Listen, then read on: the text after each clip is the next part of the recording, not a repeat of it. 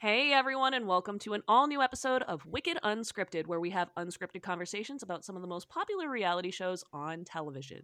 My name is Abigail Adams. I am your host for this podcast, and joining me, as always, at least for Survivor, is my good friend Ben Mealy, and we're here to talk about episode 2. We have quite a marathon going for you guys, so this has been a really great start to a new season, Hmm. and I'm really pleased because we've had some slow starts recently, Yeah. which I don't necessarily think is the fault of the players, but maybe the fault of the editing that we've seen. And I think in the last episode, if you listened, Yeah. we've talked a lot about how the editing in this season has very much improved over the last 3 New Age seasons. Yeah. Because We went into it a little bit about how it seems like they are listening to us to some degree, which is promising. it is helpful because I'm glad they know what fans are looking for, because I think they need to know that as much as they think they know what's perfect and right for their show, they need to know that just because what they think is perfect doesn't necessarily mean that fans are going to enjoy it. And Right. that's kind of the audience you're catering to. And I think for a while it got kind of a little caught up in what executives wanted to play with.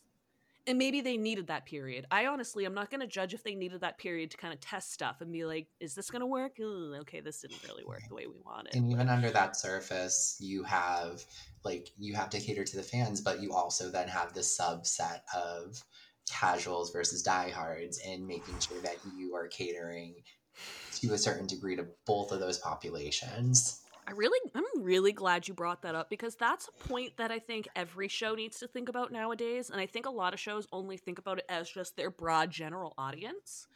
And even if they separate it, I'm just going to say, even if they separate it into casuals versus superfans, I feel like there's almost a place in the middle where it's just there are people who are still following along and they're just doing it casually, but they're not a casual fan where they only tune in for the episode, right? Mhm.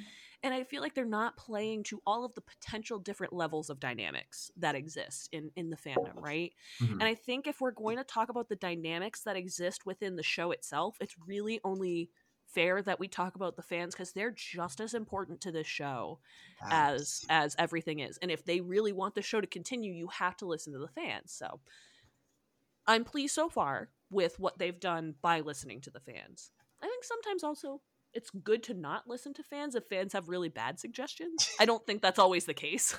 I think that can happen sometimes. Mhm. But I think I'm just happy to see uh less front loading of these backstories.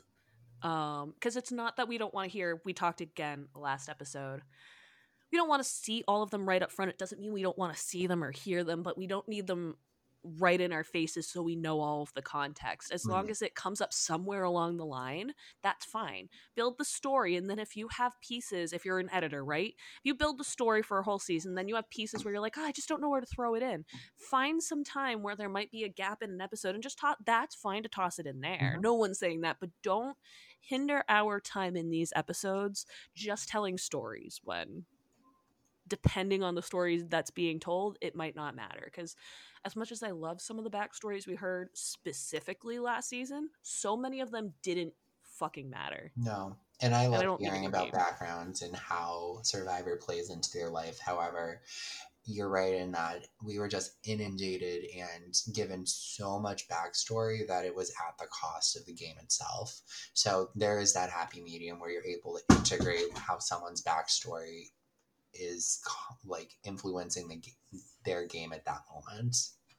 And I want to make, also, I want to be clear. I don't want to say that I don't want to hear stories that don't necessarily relate to the game. It's just, if we're a couple episodes into the season, we're trying to really get interested in the game and what's going on, it's not the time or place for it. So again, just glad that we got that.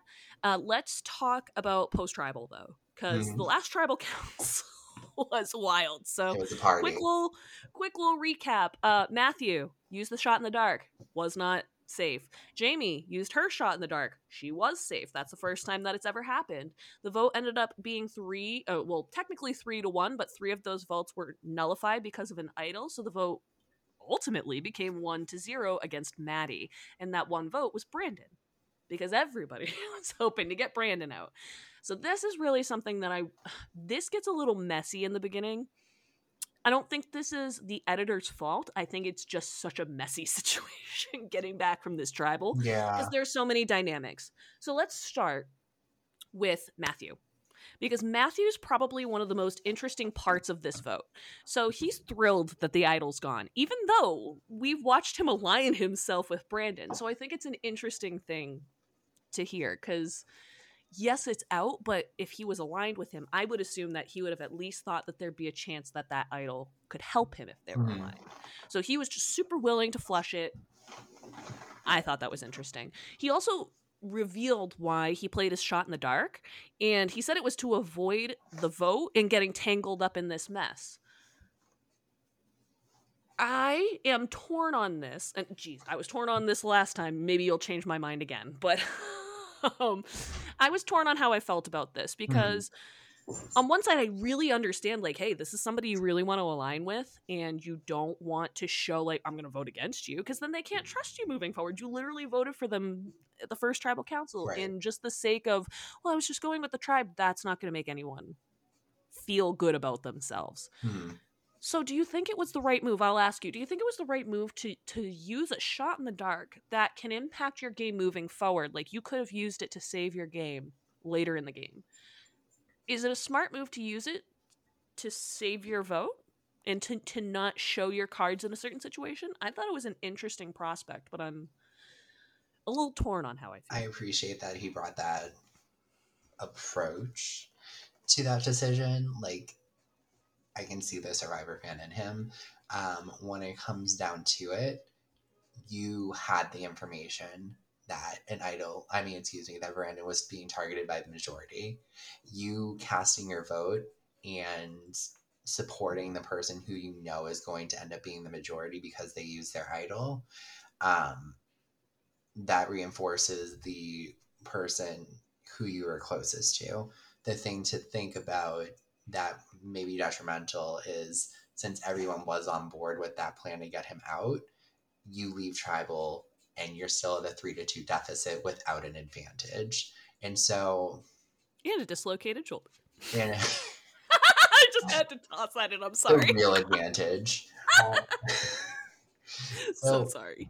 we're looking at it in hindsight. So Right. it's Right. difficult to really assess it fully. But I think that when it comes down to it, he benefited from it because he didn't have to play into the messiness that was that tribal. And so it allowed there to be a primary target in place post tribal in the form of Kane. I mean, also, do you think that might play? I was just gonna say, do you think that maybe plays into his hand accidentally? Because I mean, there's no way he could have anticipated having somebody like Kane where they're just like, ooh, now I'm caught in the middle of all of this and I don't know what to do. Right. Like, I'm that's just curious. part of. Yeah. I want to get longer. So that was a premiere episode. We got 2 hours. We can't get to more than 2 hours. I'm not asking for that. What I would like, though, is in these episodes, if we could not do an hour, if we could please do 90 minutes, because the little extra stuff we can get, like, compare it to RuPaul. Seriously, I'll compare it to literally any show that deserves a 90-minute episode, and I think RuPaul's Drag Race is perfect example. We've taught. I mean, They're the back community has as of been last discussing. night. Love it, and it's so well. First of all, thank God that WeHo is gone. I am not shy to say that on this podcast. So second of all, I'm just glad that you can get that context, because like you lose so much of that context when um you don't, like, when everything is so crunched. And I feel like what we got in the first episode was a little bit of a crunch because we had so many advantages, Yeah. and they're like, we got to introduce this, we got to introduce this, we got to introduce this. Was done well, so I don't want to deny that, but I feel like now we're starting to kind of feel the backlash of some of the things we didn't see Mm-hmm. because we had so much time discussing what the advantages are. Because I mean, I recently went back to take these notes. They didn't allot any extra time um in the premiere episode, especially to discuss what was going on pre-tribal and have those dynamics discussed. It was a normal timing for pre-tribal, like what, a single block. And if you want to know, Not you, Ben, but anybody who's listening. If we refer to blocks, we'll be talking about blocks in terms of like a block is what happens in between commercial breaks. So you A have your A segment. block, exactly. So you have your A block, then a break, then a B block, then a break, then a C block. We won't talk about like ABC, but if you hear us using discussions about blocks, that's what we'll be discussing. So Can they we use a had different word because you're bringing me back to high school and what class I had to go to?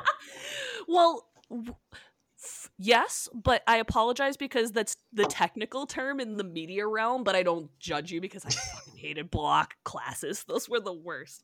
Well, we can call them segments. But so you have your A segment, B segment, C segment, you have commercials in between. They used a normal block or segment to discuss this pre-tribal, and I didn't think that was necessarily the right call because I think we needed a little bit more insight into some of the gameplay, but Hmm. just my opinion. So Brandon is obviously upset that he has votes against him. He's particularly upset at Kane. He thought he had Kane's vote, and he Right. thought he had. And I'm just gonna say, hear me out. For someone like Kane to gain the trust of someone like Brandon, and vice versa, that's a big move on Kane to just be like, yeah, I'm gonna vote out this guy that could provide this level of protection for me during the game. Like, feels like the shield concept just went right over his head. Well, It that's doesn't the have to be problem your is he didn't personal have the. shield.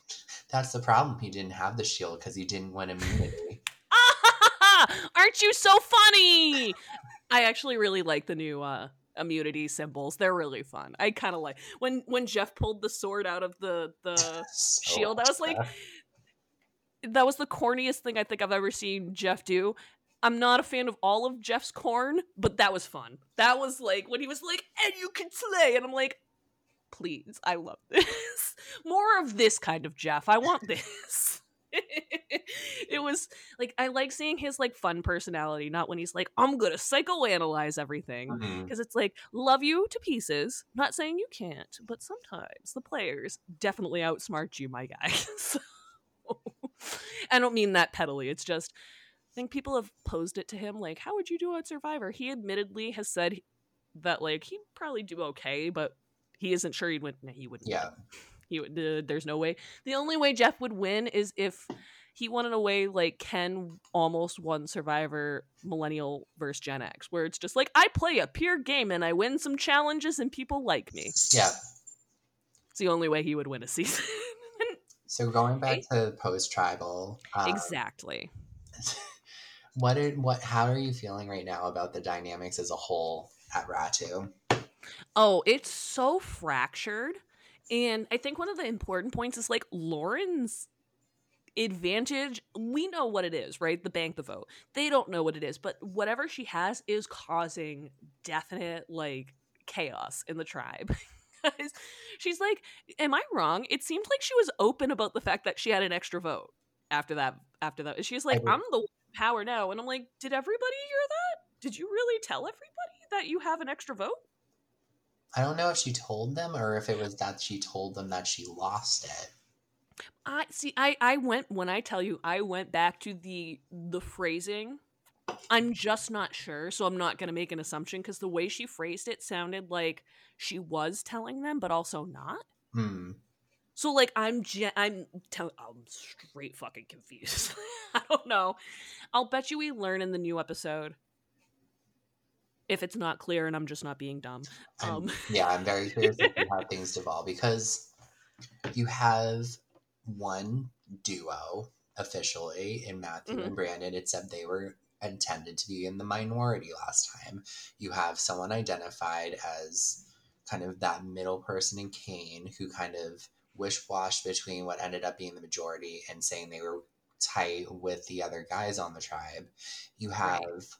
Lauren who has this question mark of whether or not there's an advantage in play, and she also, it was shown that obviously she did not vote last tribal, and so what's the root of that? And then you have Jamie, who was the original person identified as a vote out prior to the immunity challenge last Right. episode. And so there's a lot going on about if the duo can pull someone in. Are they just gonna, the majority gonna keep to the three that they had previously and still target the two guys? I'm curious to see like the domino effect of what happened. It's the kind of chaos we look for, because it doesn't need to be the pure form of chaos where it's just everybody scrambling and you can't tell what's going on. That's almost not fun. Like, No. it's like organized chaos where you can at least follow what's going on, but everything is such an absolute mess. Yeah. There's no telling what direction it goes in. Right. You know, I meant to mention this in the last episode, so I'll mention it here. One of the things that I really like about this season is there is no way to really, I mean, someone could correct me. I feel, at least, that there's no way to decipher exactly who's getting to that final three, to the final episode. Because, like, I'll tell you, I saw Gabler right away, as somebody who was getting to the final. Owen. I was like, come on, that's so easy. I couldn't peg everybody, but there were people that seemed almost like shoo-ins to get in, and it's like, it's not that, like, there might be something that comes down the line that screws them up, right? And I'm totally aware, but like, for the most part, it was like, as long as something doesn't fuck them up, they kind Right. of seem like a shoo-in to get to the final. Carla was not somebody I saw like that at the beginning, but after the first two episodes, I was like, oh, no, no, no, I was she's gonna say, dude, if you're saying that you knew Cassie was getting to the final three, I'm sorry, but no, that is a no, I fucking will tell you straight up, lie. she was one of the surprises that I did enjoy, but should it only be one person that you're like, wow, can't believe it? Because I easily saw Gabler and Owen getting there, and it wasn't really too shocking. I was beyond shocked Yeah. that Cassidy was one of them, and I don't mean that in a bad way. I I think think it's that just, I yeah, go think for that it. one of the things that they've gotten better at is not having the focus be on the trajectory of the person who ultimately ends up winning. I think that Yeah. they're putting more stock into the power rankings as it appears on the island and translating that into the episode rather than translating the power rankings into who they want to be displayed as the best players, because that shifts throughout the game. Right now we have Yes. some clear contenders, but we know this contenders in the first couple of episodes can easily be undone by a twist or a swap or an advantage. And so I think that they're doing better at having us follow along in the game rather than them dictating who we are supposed to be following. I really like that perspective, because I think it's part of what I think is good for New Age. Um, I don't want to be me. I do think there are still improvements that could be made editing wise in terms of like how we're showing some of these relationships, but I think just it's leaps and bounds better than what we've been getting for the last few seasons. And I Mhm. also feel bad. I don't want to knock these last few seasons. They just weren't, I feel like they weren't fully coherent in terms of like a game, but I don't think they were all bad. I just think it's like, it's hard when you have Survivor going for themes and themes and themes and Mhm. for seasons on end, where it's just like all of a sudden it's just Survivor 41 and 42 and 43, and it's like, what's the difference? Right. So I think, obviously we're only in Survivor 44. I Only. do think, I will just say on a side note, I think they need to start doing something different than just calling it 41, 42, 40. Thank They you. need stuff, because there's no way I'm going to keep, for somebody who has problems with numbers, like, I'm not dyslexic. I don't think I have full dyscalculia, but like, I'm not good with numbers. I can't mental I math. So literally like, call them by the winner's name. It's Survivor Erica and Survivor Marianne and Survivor Gabler.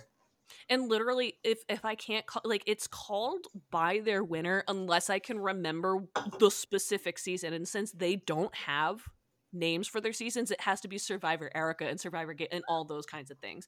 But like, it's like, that's why it's helpful to have like a Survivor Fiji, but now you can't call it Survivor Fiji because you're in Fiji every goddamn season. Right, but they've Why done that we're in Fiji? before. They've gone to the same place multiple times before and be able to rename it to something else. But it's So it's not an okay. excuse. Nope.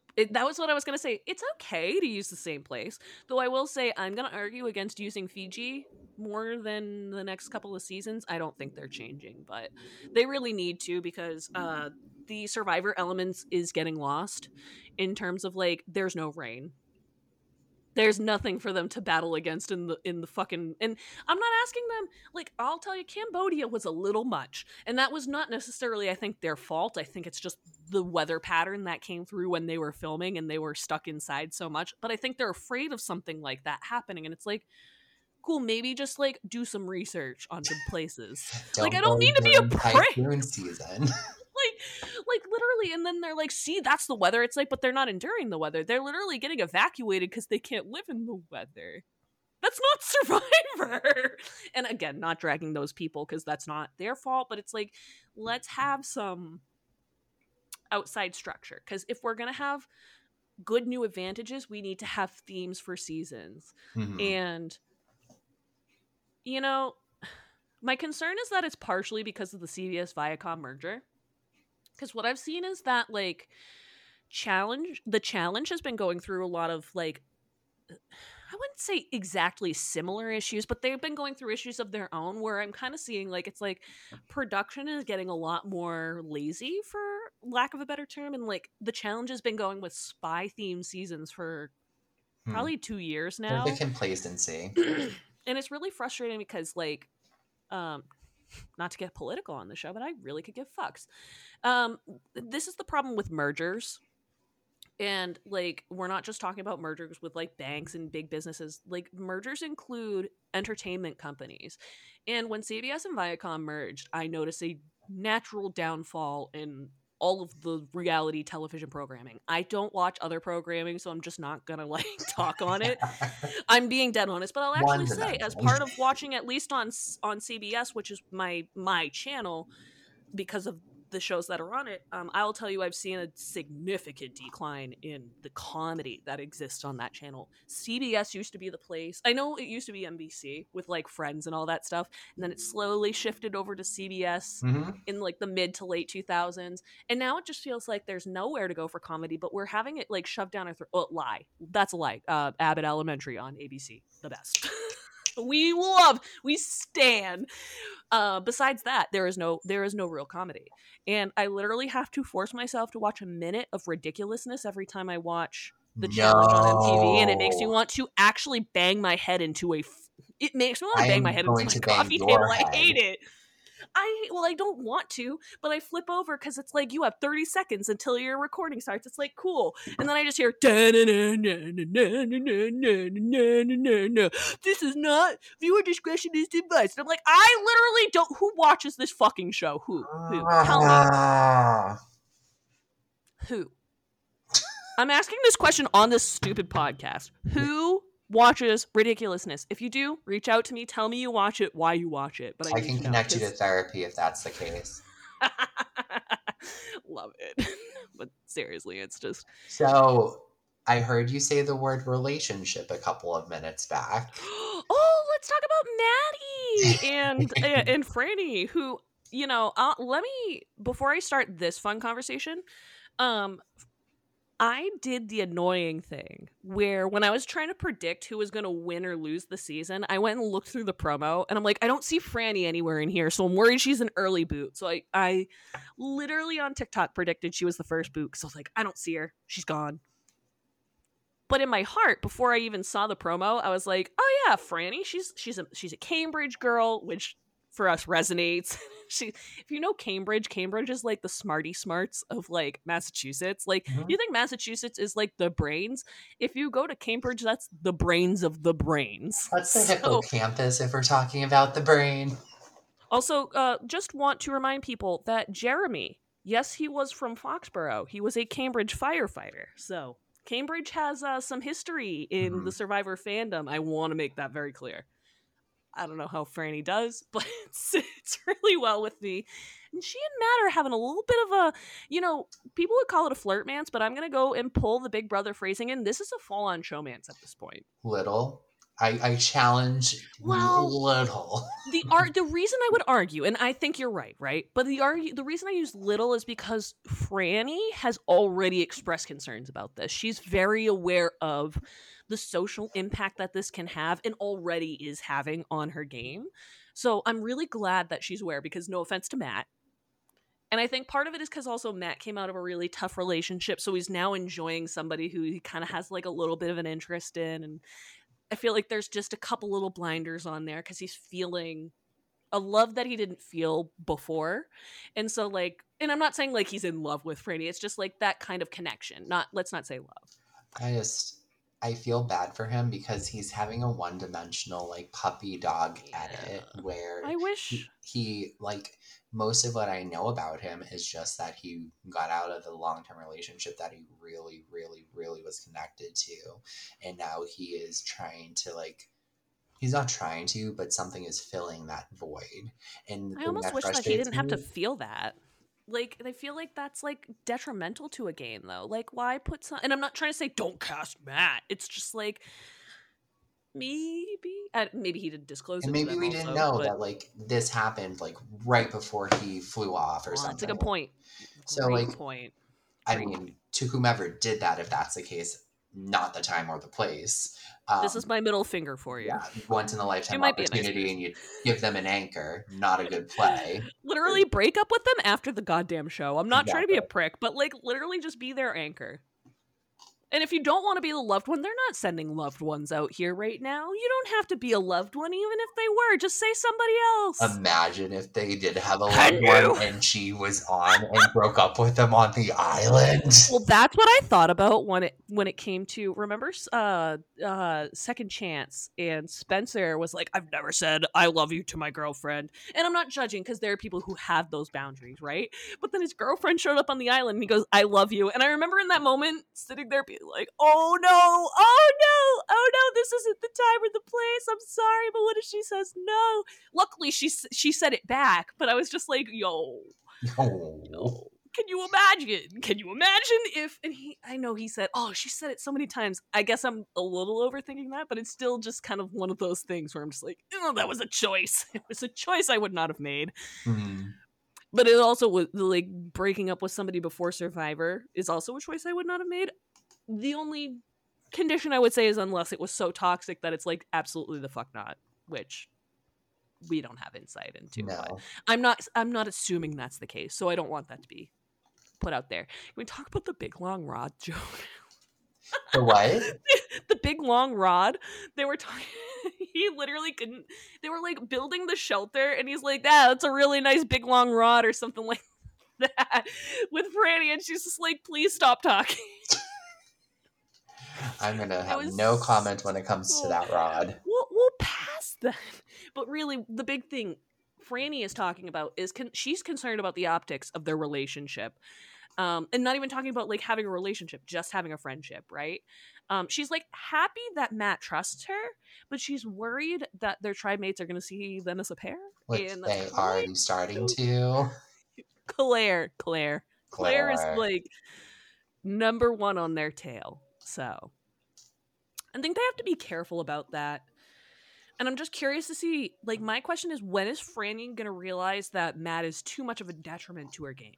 I think that she realizes it, but the optics have already been put into place. And I think that along the lines of what you said about seeing the promotion materials and not seeing Franny, I predict that it may be that that's because she ends up being an early boot because of Matt becoming an anchor on her because they see her as more rational and Matt is really blinded by this breakup and stuff like that. I just hope that they don't vote her first over Matt, because I would just be like, why are we I have why a are we feeling voting they off? will. I can see it happening too. I'm not saying it will, but I could just like, oh, but he is just the puppy dog who just wanted a relationship. And it's like, are we actually really gonna just go directly to defending the male in this situation? I don't mean to be that person, but it always feels like it's like, well, what does the man think? Because their emotions, if they're having emotions, it must be the valid ones. And it's like, what about Franny's? Because Franny has we've already seen in this episode, she's like made it clear on multiple occasions. She's like, yeah, I'm very aware that he's clinging to me. No, I'm not really sure how I feel about it. Like, obviously, on her end, she's being clear with us in confessionals. She's like, yeah, of course it's great to have somebody like that that's close to you. But she's also made it clear where she's like, yeah, the tribe is picking up on this, and I'm not sure how I feel about it. So, like, It's either going to go one of two ways, I think. Either Franny gets the boot because of it, or Franny has to actively turn on him in order to remove that optic from the game. and really to that point, dude, we have to talk about that would be just about as close. I won't say it's the exact same thing because there's nothing that compares to mother-daughter, but that would be very similar to what Sierra did to her mom in in Blood versus Water, where it's literally just like, we are fam, goodbye. It's not the same I'm because it's literal sorry. fam, but You it's were just like, saying that a mother-daughter relationship it's is not, on the it's not, same it's level not. as a No. 6-day No, flirtatious it's not. friendship. It's not. I promise you, I'm not saying that. I'm just being like, I'm trying to find, because I can't think of literally any other like romantic relationship that like gets like blown up in the middle because they're just like, haha, fuck you. Besides sweet old Billy, sweet Billy, and that was not what happened to him. He was just like, I thought Candace really liked me, and I'm just like, you are so cute. That's not what happened. But you are sweet. So those kinds of things, that's what I like. No, they're definitely not the same, but yeah, I think it's interesting to are you still laughing at me? No. He's the mate, bitch. Nah, but I think it's an interesting discussion to not the mother-daughter versus this. I think it's an interesting discussion to have. I mean, you could probably think about other blood versus water couples, but I don't think a lot of them were necessarily put in the position that we're looking at in terms of like an early blooming relationship. Yeah. And obviously like they're not in a relationship, so it is definitely different. So I don't want to like conflate it and be like it's the same, because I think you're really smart to be like the dynamics there are not are not on the same playing field. But I do think it's interesting to talk about and think about how Franny is going to handle this relationship, because she's very clearly aware and Matt is clearly not. And I just don't know where this goes from here. And that's kind of my concern for them. Yeah. Um so we got over some interesting stuff. Oh yeah, so before we get onto immunity, I want to talk about the fact that there was some idol hunting going on. Oh, And there was. one person was not successful, but two people were. Poor old Kane could not find the idol for his tribe. I think this is going to be an interesting thing to see, because so his thought process is Brandon just used an idol. That must mean there's an idol existing now somewhere on this beach. I still think that's probably the case, but the question comes into my mind because that there's that little fake idol. Like, oh, are they not going to replant until that fake idol's gone too? Hmm. Just Um, part of I'm my just, thought process. it's curious because the idol was played in such a different manner compared to how it usually is. Like, Mm-hmm. in the usual circumstance, you find a hidden immunity idol because it is hidden somewhere in your tribal camp or surrounding area. Whereas this one was in the open. So my question is whether or not they like it. We know now because we went another episode and there wasn't any mention of it being reset in the cage. My question is whether or not they consider it different than a normal immunity idol because of the twist of the cage. So like I don't know whether they will replace it or not. I just I know this would be really hard for them to explain, so I'm not saying they have to, but I do wish we could know. Like, I wish there was some way, maybe on the note or something like that, that Brandon got, where it's just like, oh, this idol. I know they don't put that on there, so I shouldn't say that because that's not classic Survivor. I'm just trying to think of ways that they could have told the fans that and not the Hmm. players, right? Because it's not, because obviously I don't think you want the players to know that, right? It's more about the fans know, and if the players can figure it out, that's kudos to them. Yeah. And I mean, kudos to Kane, because Kane was like, "Oh, there must be an idol still out there," and I do wonder if there might still be one, and he didn't find it because he found a crab. Boy, he killed himself with that moment, though. 'Cause I mean, people were suspicious, but they couldn't really put their finger on it Yeah. until he was like, "I found a crab in the middle of a tree," and Matt's like, That was so hilarious. and they're literally all just like, yeah, you don't find crabs in trees like that unless you're looking for an idol. So goodbye. Kane, a little concerned for his tribal status moving forward, Yeah. but I think there's some flexibility. I will say on the Elsewhere. last point about like informing fans, I wish they did something similar to like Ponderosa, where it's like after the snuffing, and it includes like in context, like not included in the episode because of needing to be concise, but still pertinent to dynamics of what occurred in the Yeah. game, so that they are able to give a more comprehensive picture, especially when they're condensing stuff into 60-minute episodes, which are technically 41-minute episodes with ads.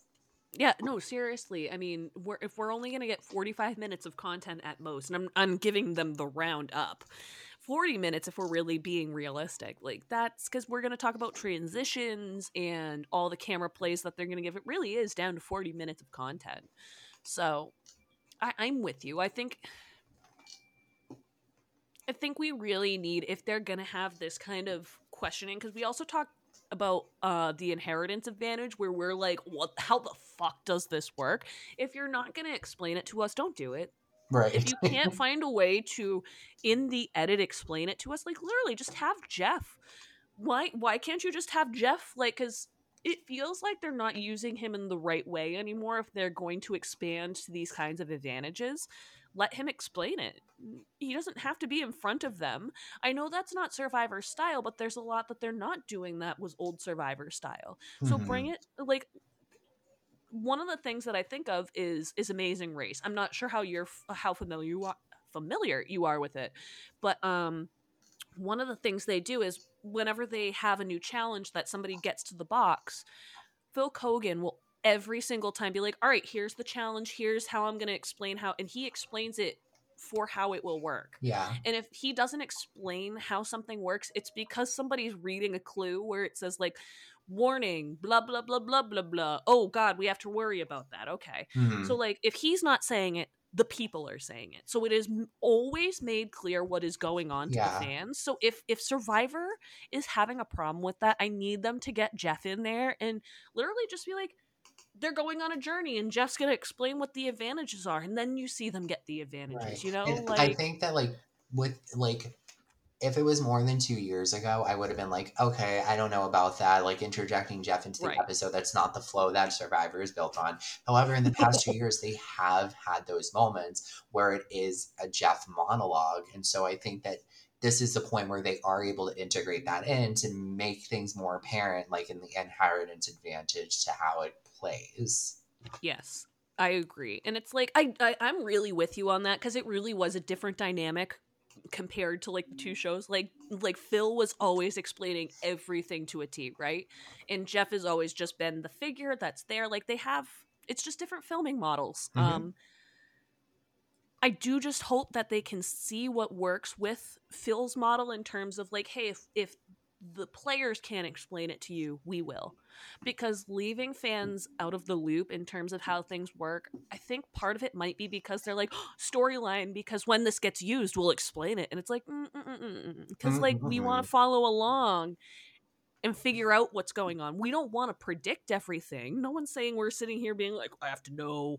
It's just we want to be able to see it coming without Right. being confused. Because if it happens and you're like, well, how the fuck did this? And then they do what they did last season where they're like, well, it's because this person slipped it to this person and then this and then this. And it's like, that's not how you tell a Right. story. I'm And sorry, like not on reality television. no, and remember, advantages at its core are twists to the game, and you are producing this for an audience as much as you're producing a game for the people involved in it.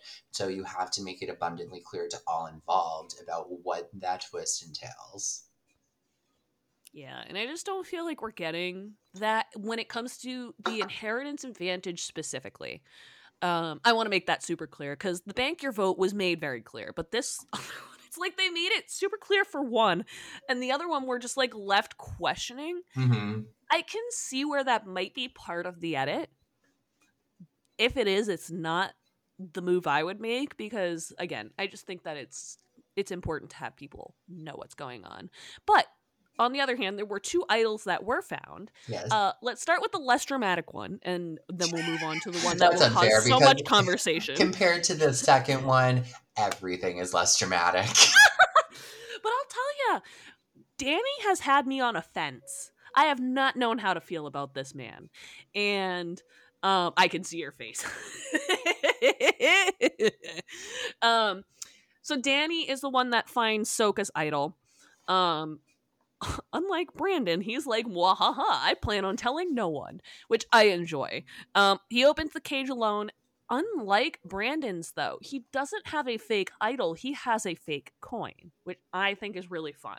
I really liked that they switched it up and they were like, hoo, something different for a different tribe. But Yeah. I don't. Didn't they give a fake idol to Carolyn as well? So it was like 2 fake idols and then a fake coin. I So think they like, were given 3 different objects, and I was it think that 3? that's really important for if they wanted to Then put that's include good. this in the twist, because that way, if Danny was to come on the fake idol that Carolyn had, for example, they would have an awareness that it's fake, whereas if it was different, he could readily think that it's a real thing. And I think that that was something that showed forethought when it comes to the producing of this twist. I mean, I mentioned this in the last episode. I was on the fence. I now really enjoy this twist because of the social dynamic that can really come from it. No, because of Um me. You enjoy it because of me and my argument. Correct, and it's because of the argument that you made about the social dynamic. You're welcome. But I still love you. You are the best.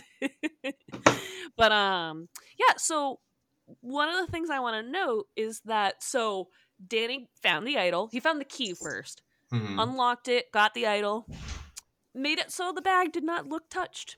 He was just like, this is mine. Here you go.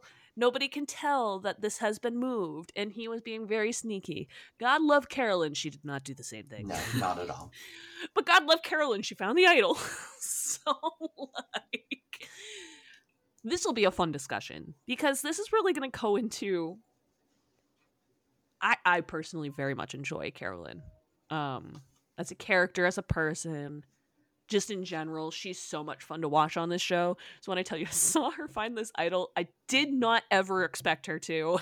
Neither did their tribe mates. She is something else.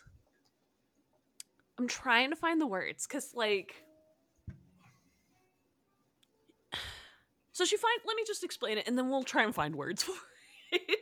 So both her and Danny find their keys at the base of a tree.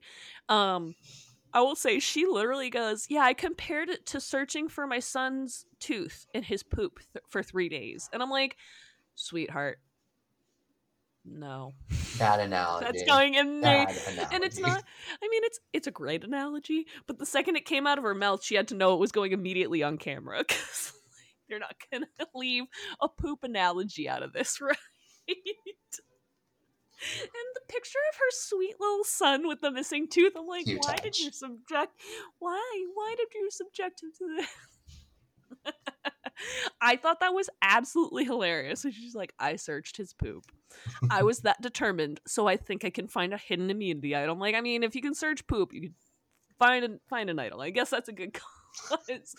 But the problem is when she found the key and then found the idol or unlocked the idol. The problem that she had was she moved the bag and did not. First of all, she didn't even keep it there. Nope. Then she realized, oh my god, people are gonna see this. So she sprints back and puts it back, and it's not looking the same that it used to. Nope. And Carson is like, yeah, this isn't right. What she put back looks like it went through a war. So bad because I do think a part of it was like she was just like, I gotta get this back in, I gotta make sure this looks good, and It did not. Doesn't look good. Take the extra 10 seconds. And I think a part of that was like she didn't think she had the extra 10 seconds, right? Or she was just like, I gotta You can run and pull a drawstring. God love this woman. She is literally like I what I like about her is she's not like Survivor trained in the mind where it's like she knows what's good, but she's not sitting here just like kind of like Carson where it's like methodical movements every single step of the way. Mhm. She's still playing with her heart and but she knows the game, which I think is really fun. And the fact that she ends up using this to bond with Jam Jam is one of my favorite things. I think I mentioned it in the last episode, but like when Jam Jam found out that she had the idol and like they were gonna like kind of like flip things on its side, he was just like, we're old and we're crazy, but we have fun on Survivor. And it's like why I really love those kinds of characters and why we talked last episode kind of breaking down the archetypes that we've had build up and kind of whether we build new ones or just avoid them altogether. I think it'll be interesting moving forward because it's two very not archetype people now connected to one very archetype person. if they make the final 6, Survivor has to understand they cannot deviate from that kind of stuff. Like, they have to find characters. And it's not about putting them on the same tribe together. It's just finding some fucking characters and seeing what the fuck they're willing to do. Because I think sometimes we get too many calculated people, and I don't think there's anything wrong with people who are calculated, because I think you need the diversity in kinds of gameplay, right? But when you have everybody who's going to be calculated and aren't willing to just be like, woo, and like just go find random stuff and be crazy and just kind of play by the seat of their pants, you lose some of what Survivor was supposed to be, which is not supposed to be predictable. It's just supposed to be like, hey, how do you survive? Mm-hmm. Survival's never supposed to be predictable. So I think that's an interesting point. God, this immunity challenge was another one of those stupid complex obstacle courses. At this point, if they do one of these, I'm not even explaining it. Because, like, there's no point. You just know they go through some obstacles and they have a puzzle to solve at the end. Like, that's about it. Ta-da! I know we mentioned this in the last episode, but I want more personality-based competitions, endurance-based stuff. Like, where are the weight-bearing challenges? Where are the voting for who has the weirdest personality based on this question challenges? Where are like, the throw a ball at a fucking plate with a person's name on it, and whoever is out after 3 is out of the challenge. Or the one-on-one battles. Remember when they would like hold like loved idols, or those. they would mud wrestle? Give us those. Like, hear me out. Those are the things we're really missing. And I'm sorry, they're doing them on Australian Survivor. They can be done. If you think that we're bored, you need to find other ways to do it, because there's actually no boredom in those challenges. The ones we don't want to see are the snake puzzle that we got at the end of this fucking challenge. Like, that's like, if we're like, I'm not trying to be a jackass, but like, they're picking the wrong challenges to root out. Mm-hmm. And they're like, this is what people want to see. No, we don't want to see the snake challenge for, I don't know, the 10th season of Survivor. We're done with it. We've seen plenty of people do it. Matt literally said, I built this in my backyard. I practiced. And so, like, people are, like, so surprised that they did well. And the fact that there have been not one, but 2 segments dedicated to contestants who have replicated challenges is a problem. That is a big serious problem. But they're promoting it like it's a good thing. And that's my actual concern. I'm not trying to drag them, but like, that shouldn't be something you're actually proud of. Correct. Like, I'm not saying don't promote the fact that Carson did like 3D print all of these puzzles, right? No one's saying that, but like, if you're then gonna put one of those 3D puzzles on the goddamn show, not saying they have yet, but I can only imagine they're gonna do some form of it, and they're like, well, we changed it because Carson doesn't know it like this. It's like, you think he's not gonna solve it. You think he's not going to see a hanging fish puzzle and know how to solve it. You don't think he's going to see a fire puzzle and know how to solve it. You don't think he's going to see that ring puzzle that they had back for whatever, brains versus bronze versus whatever. Yeah. That ring puzzle, you think he hasn't at least thought about how that strategy works? Like, I'm sorry, but if you want to avoid those people, you have to change the puzzles all the time. And when we see a snake puzzle that we've seen at least half a dozen times, it doesn't work well when we are watching people who are just so good at these puzzles. And it's like, no one's saying don't cast good puzzle people. I want that. Don't give them puzzles they know. Right. Because I love Ellie. Was it Ellie that did it a couple seasons ago? Yeah. Love Ellie. Literally one of my favorite people to be cast recently, if not ever. She was a great casting. There was no reason to give her that puzzle. Why? Why make it even an opportunity for her to solve that puzzle if you knew that was what she had done? Even if you didn't know pre-production, she had mentioned it in her confessionals. So it's like, if you hear in a confessional that she knows how to do a challenge, maybe just rethink doing that specific challenge. to make it fair. It's not that like because I loved her and I was super happy to see her just be like boop boop boop, I got it. But that's not fair for everybody else. And if we really want to have equal playing field, that's how I feel. So with this snake puzzle, because that's really all I honestly want to talk about with this immunity challenge.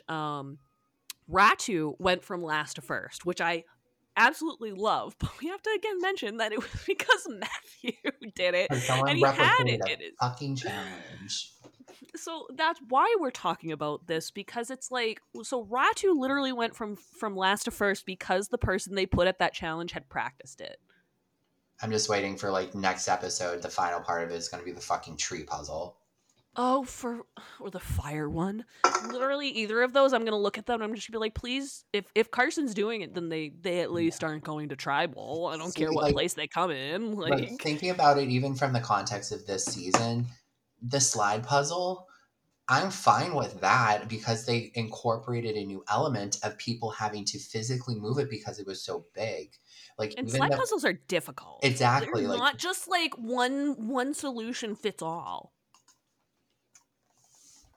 So I think I just think it's important that they try. Like we bitch about this all the time. We don't like these. Whether it comes down to like it comes down to a puzzle all the time, right? And it's just like there's no point in having the same set of rules or just this like this constant concept of like we're going to do all these obstacle courses leading up until this puzzle, and it's just I don't know. I think I've ranted about it a million times. It's just it's such an overdone concept. yeah, And then when it's you a let trope at this someone, point. I mean, really, I don't like to call things tropes. It's so true though, because I think they think it brings to the drama, and at the end of the day, it's really not. It used to, and no one's saying that it didn't bring drama at some point, but at Mm-hmm. this point, we're not getting the entertainment that we used to out of it. And if they really want these challenges to be entertaining, they need to change something.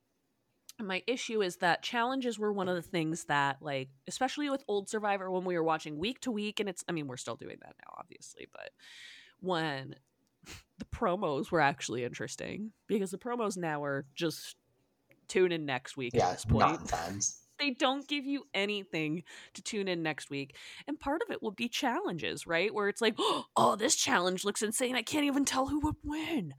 And when they give away, half of it would be like, I can tell who's going to tribal council half the time Mm. because of the edit that they do. And it's like, oh, okay, so if they're talking about going to tribal, like, yes, some of those conversations can be pre-immunity challenge, but it's really obvious to even semi like modern fans when these discussions are being had because they've already been sent to tribal council. Mm-hmm. And so it's just like they're not I feel like there's not enough differentiation when it comes to um teasing people being worried about it and then people just being like, I'm going, because it's so obvious who is going in these promos at this Yeah. point. Like going to tribal, not going home, but like because I'll see stuff and it's like, oh, this competition, and you see people struggling, and then all of a sudden the next shot is somebody talking about going to tribal council. I'm like, oh, okay, so you're going to tribal next week? Thanks for letting me know. Mm-hmm. I don't need to watch the challenge at fucking all because I already know who's going to tribal council. So that's one of my kind of pet peeves. I'm with you on that. So Ratu came in first, Soka came in second, and Tika came in third, which means Tika's going to tribal council.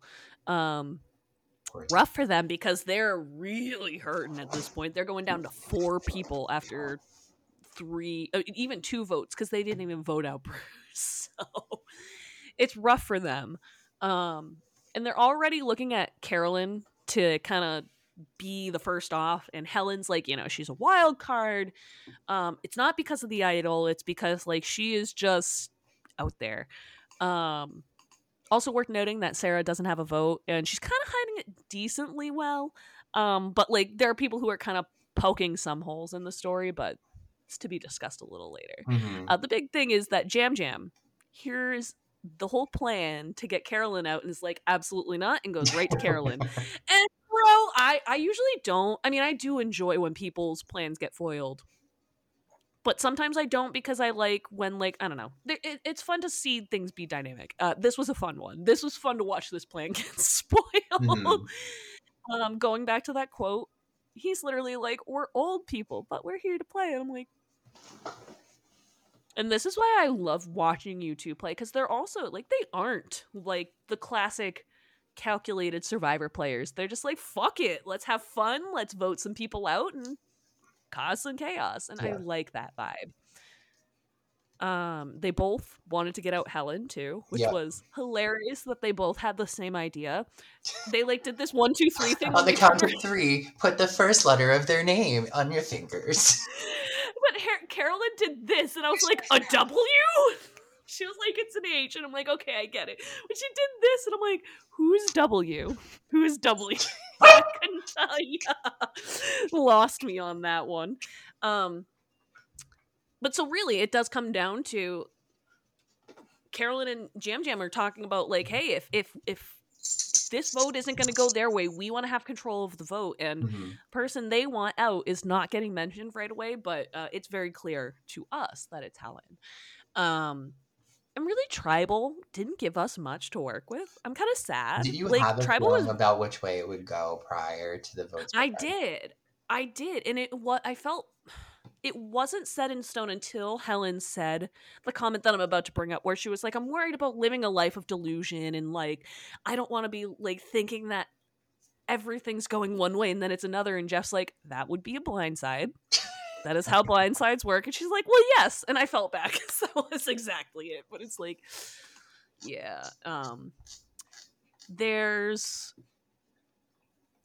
she had an interesting reaction to that, where she was just kind of, it felt very defensive in that, rather than just her explaining how she felt. I'd like to go back maybe and listen to how Jeff phrased that question, because I didn't Mhm. think about it in that moment, because I think sometimes that can definitely play into how somebody answers a question. But I really feel like a lot of it, what she was talking about in that Tribal, was like, she was afraid of living in a delusion and not knowing what was going on. And that's pretty much all we got. Like, we got some like Carolyn emotion and just talking about some tribe dynamics, but out of the first 2 episodes, I was kind of disappointed with the first 2 tribal councils. Like, not in terms of the results, but like what we got there. But I guess to that point, do we need a crazy tribal council?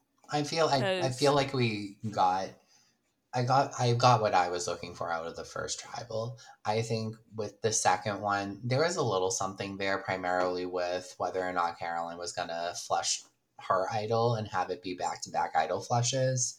right, Um, but you're right in that there wasn't a lot of uncertainty going in other than that. yeah. So I did find it interesting. So the vote went.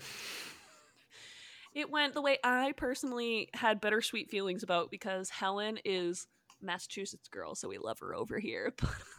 um, Sweet Helen ended up going out on a 3-1 vote. So She was the basically, only person to vote for Carolyn, so So go for it. basically, what we're saying is if you live in New England or the Boston metro area, don't apply for Survivor, because you could be Bruce, you can be Helen, and you will be out very quickly, If unfortunately. you're not a Bruce or a Helen, you are a Boston Rob, and there's no in between. Or a Jeremy.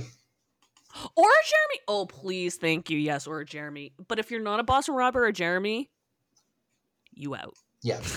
My So, condolences.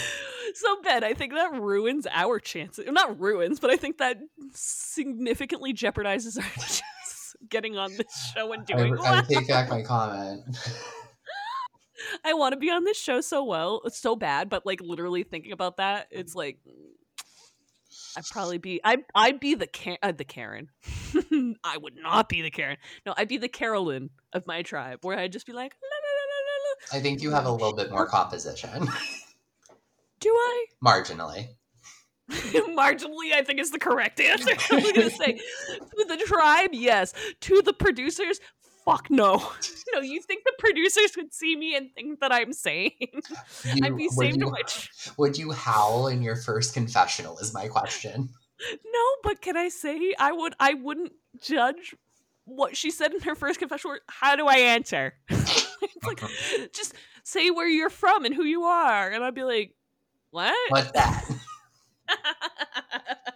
No, her and Jam Jam. And I'm not saying I actually, this is one of the casts in general that I'd love to meet as a whole. Like, I feel like there are very few people on this cast that I wouldn't like to meet. Like, I don't need to be best friends, but they all seem super interesting people. But God, Carolyn and Jam Jam are the people I want to meet the most. They seem so fun, and I think personally I have a nice connection with Carolyn because of her past and what she works towards, and the fact that she's just unapologetically herself, and that she's not afraid. Like, she knows she's kooky, right? She's just like, "Yep, Yes, she I know I does. am wild." But I like that because I think a lot of people, especially when they go on reality television, want to kind of rein that back naturally. Masking. That's what I would do. Mm-hmm. I've masked for what, 28 years of my life. That's probably, if I was cast any time before this, what I would do. Probably even after this for at least a few years, because you have to be comfortable with who you are. And I really like that about her and Jam Jam. That's what I want to really like, not just be like they're the best, but I enjoy that about their personalities. I think we have a lot of people who are comfortable with themselves too this season, which I really, really like Yeah. because it makes for more impressive gameplay.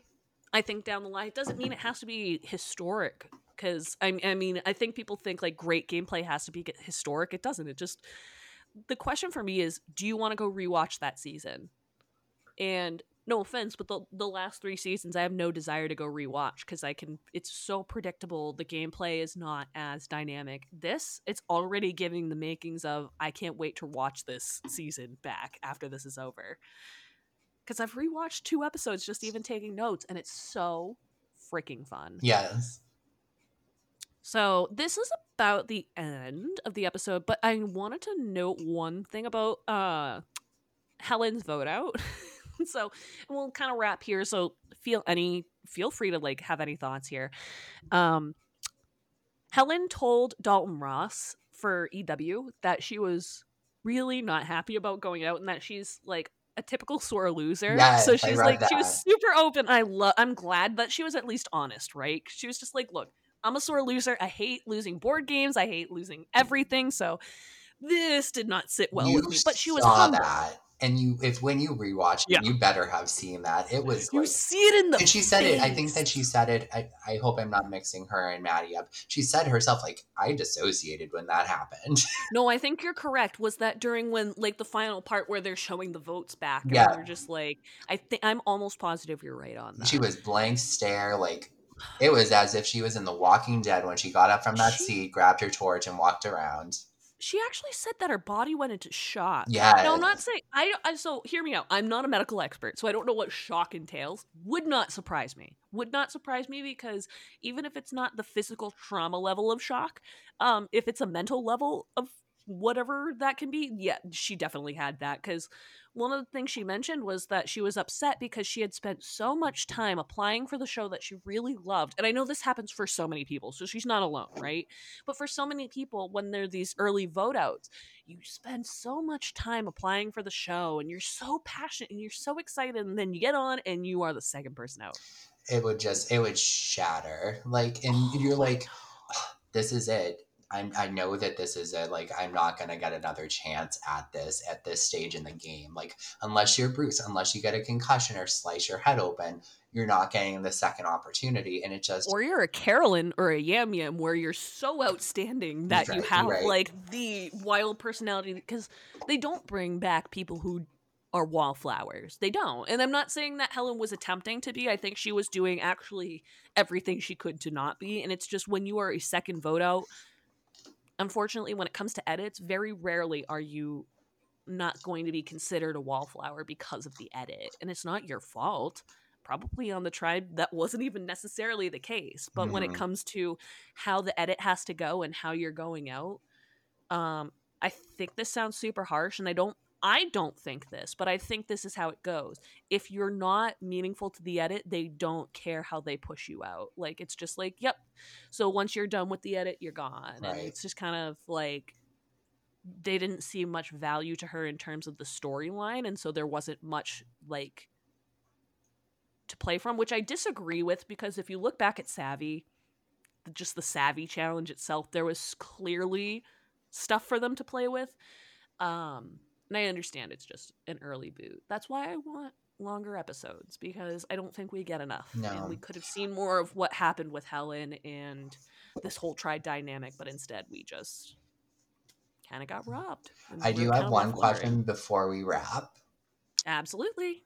In an ideal world where Bruce was not medevaced, how do you foresee, if they went to tribal, it going? Because I personally believe that if Bruce was there, we would have a much different outcome. So I Unless the idol comes into play, if Carolyn was to get it, as we saw. And also think about that though, because would Carolyn have gotten that idol though? Like, I think it's such a great question, because it really plays this domino effect that we discuss on this show, where it's like, we've already talked about Bruce leaving this show had such a significant impact on Tika, on the entire game. I really think you're right. And so really it comes down to, I'm like looking at this little cast of like, who could have gotten this idol? And I think that given Bruce being like level-headed and leader, like, I truly feel like it would have probably gone down 4-2, and either Carolyn or Jam Jam would have gone had the idol not been something in play. I So worry that it I could have really been do Jam think that this Jam. is something where Helen really did get the shortest of the short end of the stick with Carson. I lied. Yeah. 2 questions, because that's the next question. Carson and his decision. But when it comes to your original question, I really do think that the rational heads would have overcome over the crazy fun people. Well, and so the question that Ben is bringing up is because Carson's basically the reason that this vote swung in this direction, and it's because he not fully walked in, but he walked in on a conversation that Carolyn and Jam Jam were having. And they were willing to be able to really kind of open up to him and just be like, okay, this is what we're thinking about doing. This is how we're planning on doing things. And if you want to join us, I think that was a ballsy move on their part, because they were already in the minority. And the fact that I think part of it was because Carson walked up on them, right? And so you're kind of in that position of, do you include them? Do you not? It's still ballsy. Doesn't matter. Doesn't matter. That's still ballsy. Super. And it was a ballsy move that paid off. And I think one of the things, so Kelly Wentworth is back on TikTok. Missed her, loved her, still love her. One of the things she says is, if you go on Survivor and you think that you can get through the game simply on your skill, like, stop. You have to have luck, and that's just how Survivor works. Yeah. Like, as much as you want, like, you can do everything you can on Survivor, but if luck does not swing your way, it's just how it works. Mm-hmm. And I think that's the thing about Survivor that makes it fun for fans, but as people who play the Traumatizing for game, players. and for those of us that like analyze it and want to root for people in that way, like, I'm not trying to be like, woe is us, because absolutely not. Cannot imagine what they go through. Like I said, with Helen being like, yeah, I spent all this time trying to get on the show, and I was a second boot. It's like, if that was me, I would probably be crying forever. So I get it. I'm never judging. It is just such an interesting discussion to have, honestly. I think it's going to be interesting for us to kind of put into context moving forward with this season. And God, this season's really been providing for us. Yes. Like, she's giving. She is giving. But I'll say, if they want to continue giving, the next change they need to make is improving their promos, because their promos make me not Super give flat. a fuck about next. Like, flat. It's so bad because, like, again, Danny and I, my boyfriend and I, were watching Token Teens back. I think I mentioned that in the last episode. So we're rewatching season 18, right? It's every promo is wild, even if the next episode isn't insane. Mm-hmm. And I feel like comparing it to the new ones, they're trying to put too much into the new ones almost, where it's just like this thing from the game and this thing from the game. It's like, find one moment that's going to make people be like, holy shit, I cannot miss this. And that's all you really need.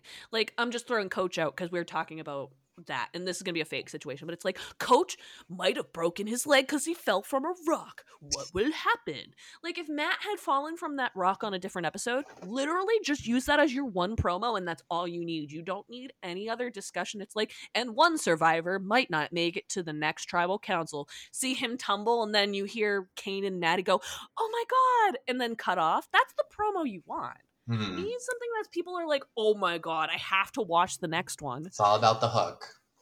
But I feel like when it like we're losing that hook because they're so accustomed to week after week after week after week, and they're like, well, whatever. People are committed, so they'll watch. And it's like, do you not understand you're missing the water cooler content that you used to have? Mhm. Like, I want to go into work and be like, did you see Bruce? I'm throwing Bruce's name out. Did you see Matt fall from a rock? Did you see this person break their leg? Did you see this person use an idol? Like, do you want to watch next week with me? Like, there used to be people who would do Survivor watch parties. Those Speaking of don't which, exist we'll end it anymore. on this point. I think that Abby will agree with me that in 2.5 weeks' time, we may spend our Wednesday night in South Boston with Johnny Fair playing Sandra Yes. Diaz Twine. I think that might be something we may be aiming to We'll do, report back. especially next episode. But just so you guys know, that is definitely on our radar.